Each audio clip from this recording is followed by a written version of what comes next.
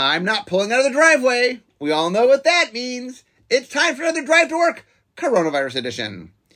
So, using my time at home to interview people past and present, and today is interesting. Today, I had a topic I wanted to do, which was on templating, and I realized I needed an expert to come join me, because templating is far from something I'm good at. So, Matt Tabak, editor extraordinaire, is joining us.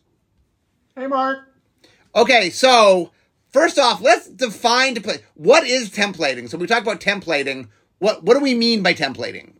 So templating is basically the process where we take what a Magic card does, its function, and we translate that into the words that we put on the card.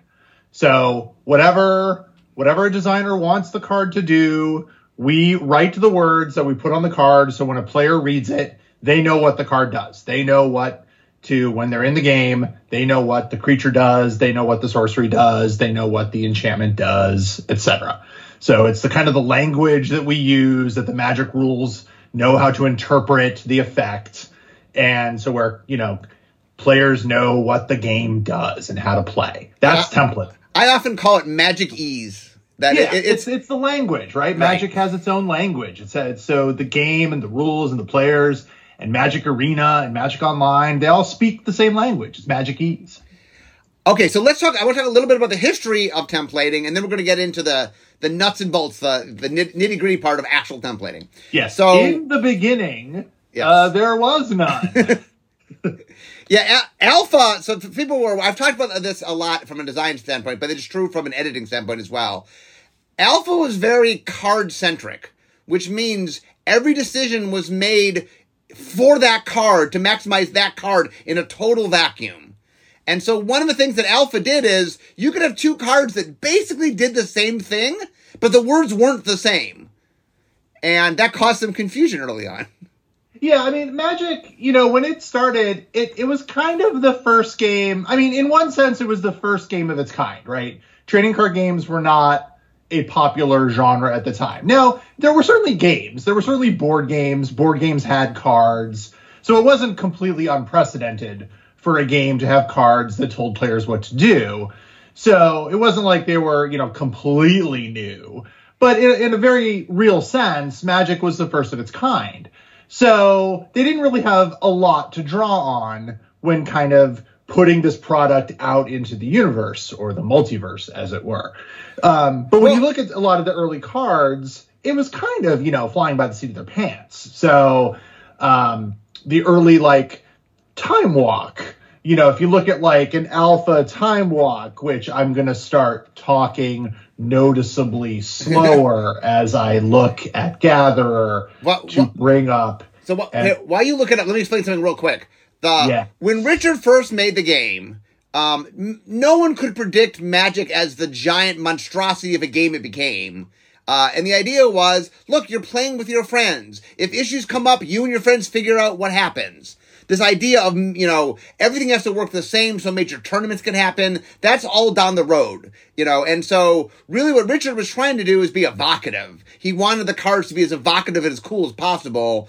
The idea of them all working the same, that wasn't super important in early Magic, just because the early vision of Magic was not what it eventually would become. No one could have predicted the juggernaut that Magic would become.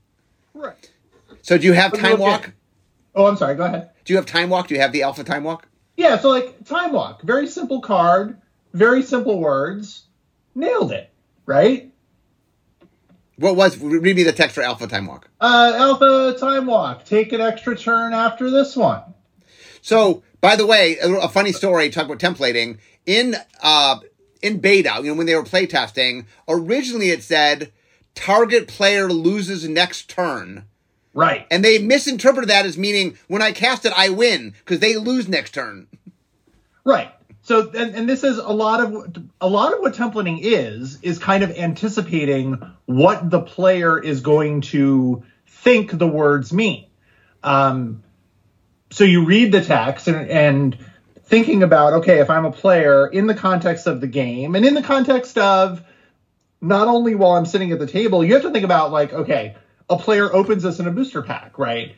Because rules text isn't just important in the middle of the game. You have to get the player to put the card in their deck, right? So when we're talking about what words we put on cards, a lot of that is coming up with attractive, fun text. At the end of the day, we're making a game, right? We want this to be approachable and fun, and, you know, we want players to be excited about the cards that they open. So you have to get the players to get to the table and put the card in their deck.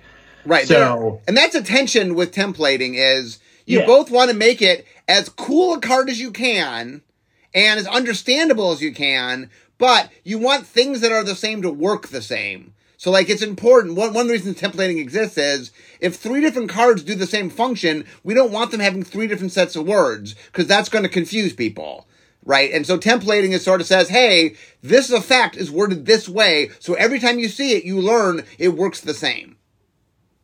Right, and then you have, I'm just picking kind of the first alpha card I came to with reasonably long rules text is Keldon Warlord. So it's, you know, it's a creature. It has X's where its power and toughness are, and this was at the time very unusual because all the other creatures, at least most of the other creatures, had numbers there. So Keldon Warlord explains to you, the X's below are the number of non-wall creatures on your side, including Warlord. Thus, if you have 2 other non-wall creatures, Warlord is 3/3. If one of those creatures is killed during the turn, Warlord immediately becomes 2/2. So one of the functions of rules text is kind of to explain unusual situations to you. Now, having one of your creatures killed is not what I would call an unusual situation. This function has sort of been taken over in modern times by reminder text.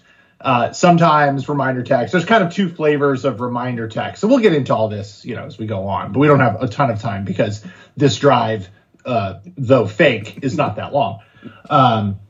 There's kind of the standard explain a keyword reminder text. And this is kind of remind you, this is what a keyword does. Then there's this ability is kind of unusual. So let's give you an example of a situation that might come up to give you an idea of what happens. And this is kind of what the Keldon Warlord text is hinting at. It's like, here's an example of something that might come up in play that we think will come up during play. And here's how it happens. And this, if we give you this example, hopefully the player can extrapolate what will happen in other common situations. And you'll just have a greater understanding of what's going on. So why don't we talk about the hierarchy? So when you're looking to edit and template a card, what's the order of importance that you look at? Now, do you mean when I'm looking to template a card or whenever I'm looking to template a card? Exactly. We'll get to that later. There are several factors that come into play or enter the battlefield, but really come into play when I'm looking to template a card.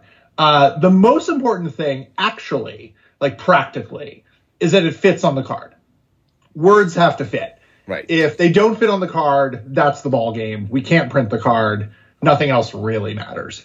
Classic example of that was in Theros, the equipment for the gods. We wanted to make it equipment, but there's no way to make enchantment, artifact, like equipment. It just didn't fit. Legendary enchantment equipment. That's kind of its own deal. Right. And then there's the text box. Yeah. And they both, like, everything. Magic cards are only so big. Everything is kind of a fight for real estate, right?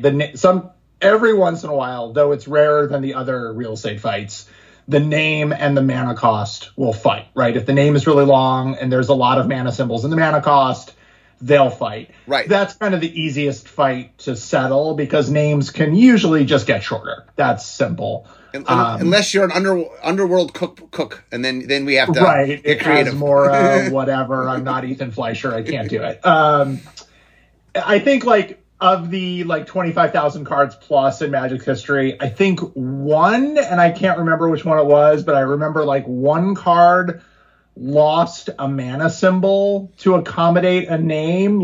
It went from multiple colored mana symbols to fewer and more generic mana. Spirit of the Night in Mirage was originally Spirit of the Night Stalker, and that didn't fit, so we had to shorten that. We've done some name shortening. Several cards have had their name shortened, but I think one, and maybe it was Nicol Bolas Planeswalker? No, that wasn't. Something. Yeah. I can't remember off the top of my head. Okay, so number one, you got to fit. So template has to fit. So that happens. Type lines are often a thing of contention. And so we have standards as far as how large text can be, because cards are game pieces that should be usable by humans, with reasonable eyesight limitations. We don't want the text to be too tiny.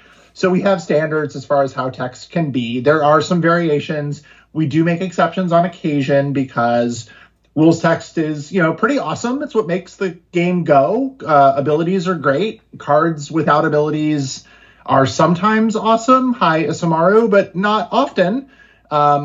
Creatures that with abilities do cool things. We like printing abilities. Abilities are cool. Too many abilities can be overwhelming and don't fit on cards. Also, we translate the cards as well. So not only do we have to keep it short, but like German, I know is longer, ends up being longer on average than English. Yeah, so. German tends to have more text. Some alphabets are unpredictable. We print in 11 languages, so we have to be accommodating globally. So rules text must fit on the card, and that applies to, of course, the type line also, and the name and the mana cost. Everything must fit. We want to make the game as approachable as possible. Magic is complex, or can be complex. We don't mind complexity. Complexity can often be a hook. It can be exciting. It can be, the game is not tic-tac-toe. We want it to be intriguing and intellectually stimulating and all these other wonderful adjectives. We don't mind complexity. We don't want it to be complicated. We don't want it to be daunting. But we don't want people to get hung up on kind of the minutia. Like, the rules are very, there are a lot of them, right? Magic is a big game with lots of interconnected pieces that interact in sometimes surprising ways. And it's big. It's been around forever. And we put out new cards constantly. Thousands and thousands of cards. And they all work together, right? It's not like we put out Magic, 2021, and it doesn't really work with Magic 1994. It's not like the Madden games or whatever, where they look similar and they're kind of basically the same game, but I can't import my 1994 team to, it all works together. So it's a big machine that all the cards talk to each other, and there's a big system that makes that happen. So we want every player, when they look at their cards, to be able to read the card and kind of get a fundamental understanding of what's going on. And the way we do that on the ground level is templating. We use the same words, at least we try to. We use the same words to describe the same effects. Magic has a handful of things that it does, right, on a basic level. There's damage. We move cards from here to there. Targeting. There's targeting, there's tapping and untapping. There's like a handful of basic actions that Magic cards take. And then there's like some more complex ones. And every once in a while, we'll innovate something new, right? There's like bidding. And then there's, wacky things like mutate. And it's all just kind of like a handful of effects remixed for, different things. And then we just kind of build on top of those building blocks. We're like the Hasbro version of the other building block toy. Someone will fill that in with the right trademark. Dude, the Hasbro one, I can't think of the things. I don't have kids, so I don't have these references available. I forget as well. That's right. So also, not only do we have to make it work on the cards, but remember there's digital as well, like Arena and Magic Arena and Magic Origins, not Origins, Magic Online exists, and you need to be able to, like, the cards have to not only work in our system, but also computers have to make them work. Yes, the computers and robots that run Arena and Magic Online. So Magic, the Magic templating and the Magic rules are basically a language and a code that facilitates both human gameplay. That's of primary importance. We want, and we also makes digital play possible. And really, one of the advantages of templating is that as a player, you start recognizing the patterns of the words we use. And when you start seeing, like, some of Magic templating is a little bit long, right? You see an ability, but abilities start showing up and you start recognizing familiar phrases. Like, triggered abilities all kind of fit the same pattern. Like, when an event happens, effect, or whenever an event happens, effect. And you start kind of recognizing these patterns, and it kind of builds a shorthand in your mind. And you stop really needing to focus on every word, and you start recognizing phrases, and it kind of builds an understanding. You start building a language where you start understanding cards on an intuitive level because we have used consistent templating from set to set and from card to card. Right. Which is why when we deviate, we have to do so with a great deal of thought and care. Like, if we stick a word in the middle of a sentence that changes the functionality of something, we have to be real intentional and real careful about how and when we do it. Because the more subtle we are about it, the more likely players are to miss it and for it to be misinterpreted. So you brought this up earlier. So let's try this as an example. Let's use when and whenever as an example of how they mean slightly different things. So so the audience can be aware. What does when mean versus what does whenever mean? So when and whenever, from a rules point of view, they're the same. They're two words. They're two of the three words that indicate a triggered ability, and we just use them. What's the third? I'm sorry? What's the third? The third is at. And they're just used in different contexts. At is used if we're talking about a part of the turn. So, like, at the beginning of your upkeep, do a thing. When and whenever are used if the triggered ability triggers on like something happening. Like, and we use when if we anticipate that the ability will trigger only once. And we use whenever if we anticipate that the ability will trigger more than once. So, like, whenever you draw a card, you gain 1 life. We anticipate you'll draw more than 1 card. You know, in most scenarios, you'll draw more than 1 card. This ability will trigger more than once. We do whenever. And it's just a nod to English. Just sort of a subtle reminder that this ability will trigger more than once. We use when, like, when this creature enters the battlefield, this ability will trigger only 1 time. Now, the creature may leave the battlefield and then come back. Now, we can get into the details, the nuances here. It's a new object. That ability is actually different than the ability it was the first time it was on the battlefield. The important thing is, in most situations, that creature is only entering the battlefield 1 time. I mean, technically, it definitely is only entering the battlefield 1 time, but for practical purposes, that ability is only triggering 1 time. When this creature enters the battlefield, you draw a card. Oh, and then I gain life because of the other ability. Mm-hmm. So they're both, from a rules point of view, the same. It's just a kind of a little subtle thing we do for in English. Is this ability going to trigger once or more than once?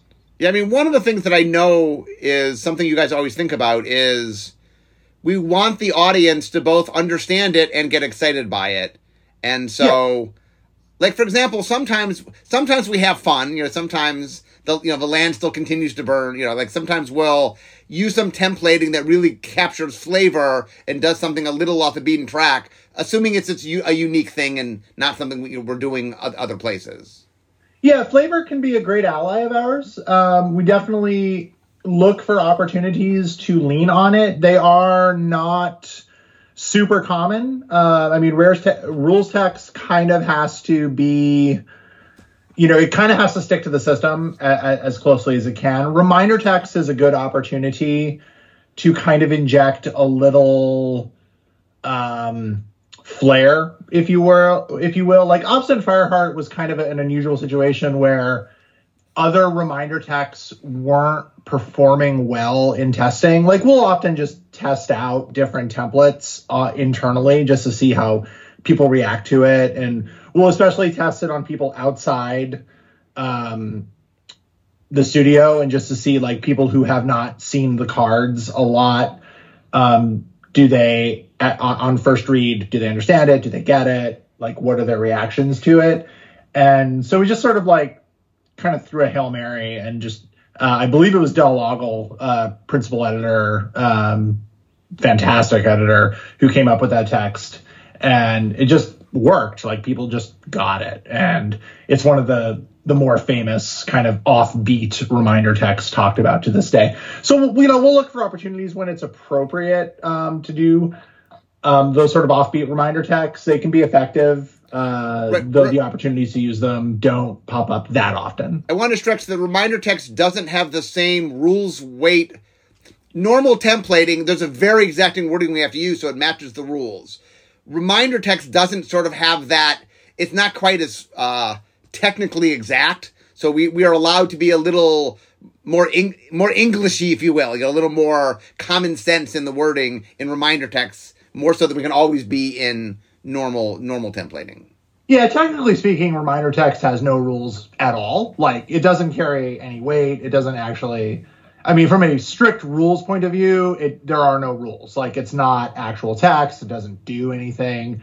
It's strictly there, as advertised, to remind players what's going on. Now, there are some internal guidelines for what we do in reminder text. Reminder text can be incomplete. It can be vague. What it cannot do is lie. Like, we don't do, at least, unless we make mistakes, which happens. It can't be incorrect. It can leave things out, though, right? It can not tell you everything. Yeah, it can be incomplete. And it can't hello, take two. It can't misrepresent what kind of ability it is. For example, if it's reminder text of a triggered ability, it has to look like a triggered ability. Like, if it is a keyword that is a triggered ability, it will say whenever or when as appropriate. It'll take the form of a triggered ability. It may not be the exact rules text it would be if it were rules text, but it won't not look like a triggered ability if it's a reminder text of a triggered ability, for example. So one of the tricks we use all the time, or we use a lot, is we're trying to do something. If we make a keyword out of it, that gives us the flexibility of defining it in rules text on the card, in reminder text on the card, and then technically we can do it, elsewhere. So sometimes when we have hard things to template, we make use of keyword technology to allow us to, use the reminder text to explain a little easier than the technical thing we normally would have to do. Yeah, keywords are great for a couple of reasons. One, it lets us inject a little flavor, whereas, maybe we couldn't before, because it lets us put, a flavorful stamp on maybe an ability or maybe a collection of abilities, right? Like, some keywords are actually 2 or more abilities behind the scenes.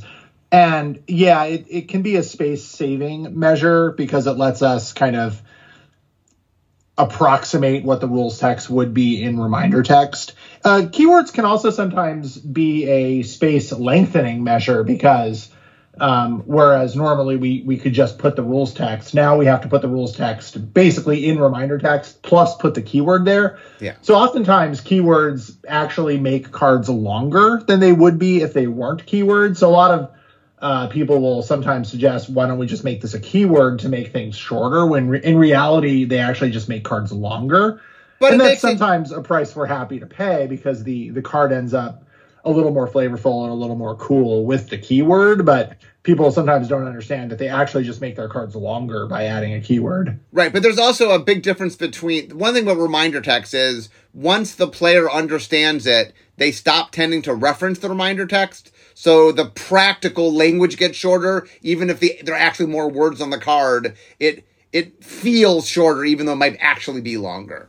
Yeah, and sometimes because, especially nowadays when we're often producing multiple versions of a card, there'll be, your basic version of a card that appears in draft boosters, but there'll also be like collector versions and other special versions. Sometimes we will chop reminder text off of those more awesome versions of the card. So sometimes having reminder text gives us a tool to, omit it from other versions of the card. So it makes us, it lets us print some versions of the card that, without as much text on it for, people that don't need that reminder text.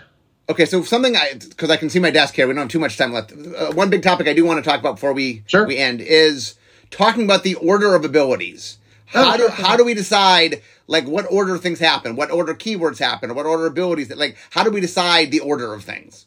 So keywords, basically, we kind of have a set order. It's roughly speaking the order in which we think the abilities will be relevant, with some exceptions. Haste is kind of always first because it's generally useful immediately and then never again. There's one that comes before haste, though, isn't there? Well, there are some exceptions. Like Flash is always the absolute first one, right? Because it's in your hand. Right. So, and then some keyword abilities go on different lines. So basically, they're kind of separated by paragraph by when they are relevant. So keywords that apply as a spell is cast go on their own line. So like Flash, and there are a couple exceptions to this. So everything I'm about to say is kind of the general case. You will find exceptions to this, and we can get into semicolons, but I don't think we have that kind of time. So Flash, things that apply as the spell is cast. Flash can't be countered. I'm just trying to think of can't be countered as additional costs. Yeah. Alternative costs, things like that, kind of appear on their first line, kind of by themselves. And then like battlefield relevant keywords for creatures or other permanents. Haste appears first because it's generally you use it right away. Yeah, I'm sorry. Haste appears. Sorry, I'm speaking out of turn here. Flying usually appears first because kind of just by tradition. Flying is just sort of the most intuitive kind of keyword we have. Everybody kind of understands it. You don't really flying used to have reminder text, at least on commons and uncommons, kind of explaining about not being able can't be blocked except by creatures with flying or reach, and we've sort of moved away from reminder text on flying because people just kind of get it. Like even people that you just taught Magic to, people just kind of intuitively understand what flying means. Haste, apologies for misspeaking before. Haste appears last in the list of keywords before. Haste is, useful on the first turn, and then you just kind of forget about it. So haste always appears at the end of the list of keywords. And then as far as the other battlefield relevant keywords, your vigilance, your trample, your reach, or etc., they're kind of roughly ordered in how we think they'll be relevant. So defensive abilities are probably first because we think you'll be blocking before you'll be attacking with most creatures. Things that are relevant as you're attacking, like vigilance, would come before trample because you attack, you don't tap to attack before you assign combat damage. So we sort of roughly work out. There's a kind of basically just look at old Magic cards to kind of get the pattern. When we have a new keyword ability, we just sort of think about, where it is. Normally now new keyword abilities come with reminder text. And basically if a keyword has reminder text, it gets its own paragraph. So we just sort of think about the logical flow. If we're talking about the order of abilities on with other abilities, not keywords, it's just sort of thinking about the kind of the order we think they'll be relevant in. So like enters the battlefield abilities will come before dies abilities. There'll be every once in a while, there'll be some exceptions, like a dies ability will appear before an ability that lets you cast it from your graveyard on some zombie cards or things like that. So we just want to basically make it as easy as possible for the reader, put everything in kind of a logical order, make everything as clear as possible. We sort of operate under the assumption that, players read their cards in order. That's not always true. They don't always read everything. We all kind of operate the same way. We're players too. So that's basically it. There are some rules. Some of it are judgment calls. And design, gives us a never-ending buffet of odd abilities to kind of think about and argue about and talk about. So templating meetings are never a bore. Right. So just so people are aware, part of the process is usually during set design, although vision design will sometimes get like really rough versions of things so we can understand where we're heading. But during set design, there are meetings that are called templating meetings where the lead set designer and the editor of the set will get together and talk through like what are the new mechanics doing, and then just individual cards, where are their problem childs, where are you doing something that Magic hasn't done before, and where are you doing something that there is template. Like sometimes you want to do something new and the editor will go, well, we have words for that, and those words are this. Right. As I said before, Magic has a handful of things it does, and every once in a while something brand new will come out of the blue, and we'll just have to talk about, like, is this something truly new? Does this remind us of something? How did we handle it before? What have we learned since then? Like, we pay a lot of attention to what players talk about. Some of us are plugged into social media.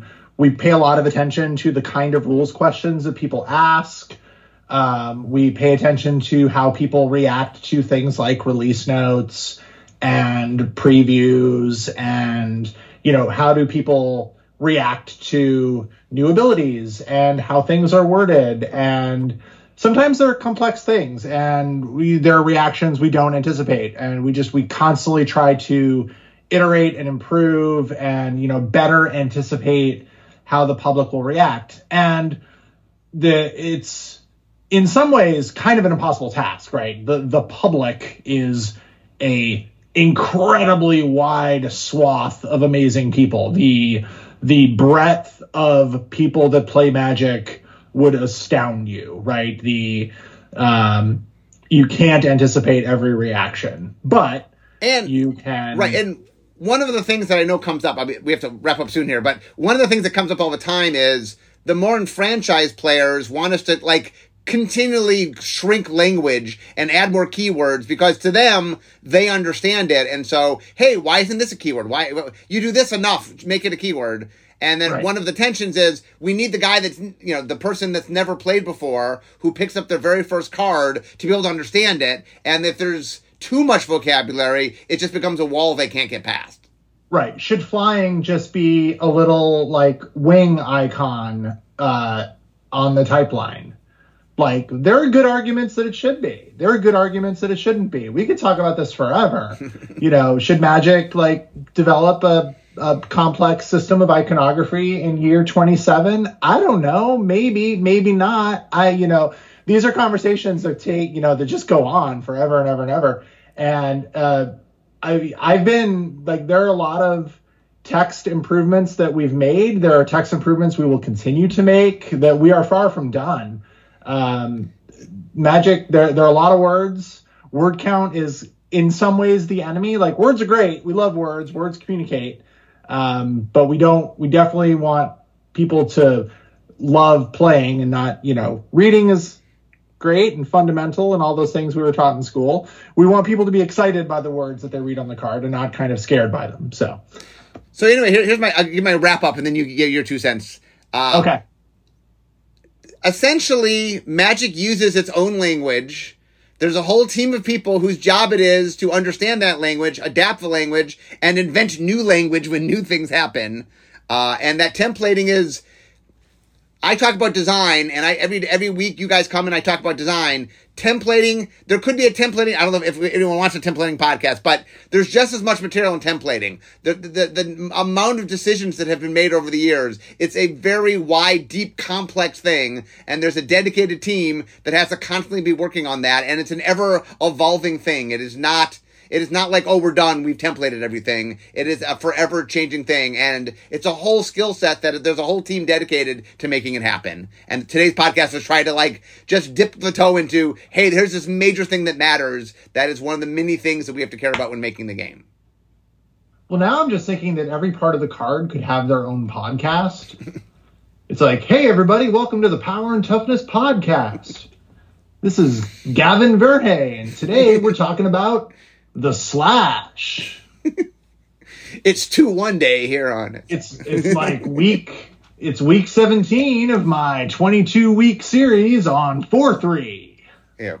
Let's talk about Zero Toughness today. So anyway, part of my goal of today's podcast is just to get the idea that this is a very, like, there's a lot that goes into making a Magic card. Magic cards are a very complex thing, and that the language, the language of what the card says is its own specialty. And like I said, the reason I brought somebody on, I've been making Magic cards for over 25 years, and I'm horrible at templating. I mean, I understand it better than the average person, obviously, but I am not a good templater, and I've been doing this forever, because it's a skill, and it requires a lot of knowledge, and it's forever changing. So I bring in an expert to talk. Well, if it makes you feel better, Mark, I've been templating for about, like 13 years now, and I'm really bad at art. So anyway, and the cycle continues. So any final thoughts here? Because I can see my desk, so I'm this drive's closed over. Oh, are you still doing the driving gimmick? That's my gimmick. We're driving to work. Great, fantastic. Any final thoughts on templating? Any final thoughts? Quite a drive. No, thanks for having me on. Always a pleasure to come and talk about kind of how the inner workings, how the sausage gets made, the room where it happens, all that good stuff. Happy to chat about how we do what we do. Always a pleasure. And hopefully your listeners got some insight out of it. I'll be happy to come back for the sequel, or if you want to talk about any topics in the future. I don't know what kind of ideas you have. If you have any thoughts or... Yes, Matt was my editor for Unfinity, which, if you think templating is hard in a normal set, imagine the crazy things I throw at him in Unfinity, so... Oh, Unfinity. Is that a thing we can talk about? They know it exists. They don't know what's in it yet. But maybe I'll have you come back and we'll talk about...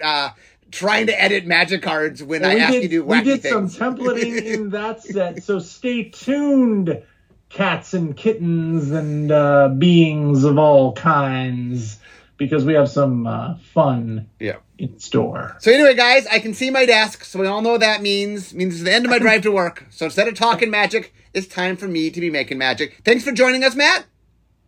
Thank you, Mark. Thanks, everybody. We'll see you next time. Yep, see you next time. Bye-bye.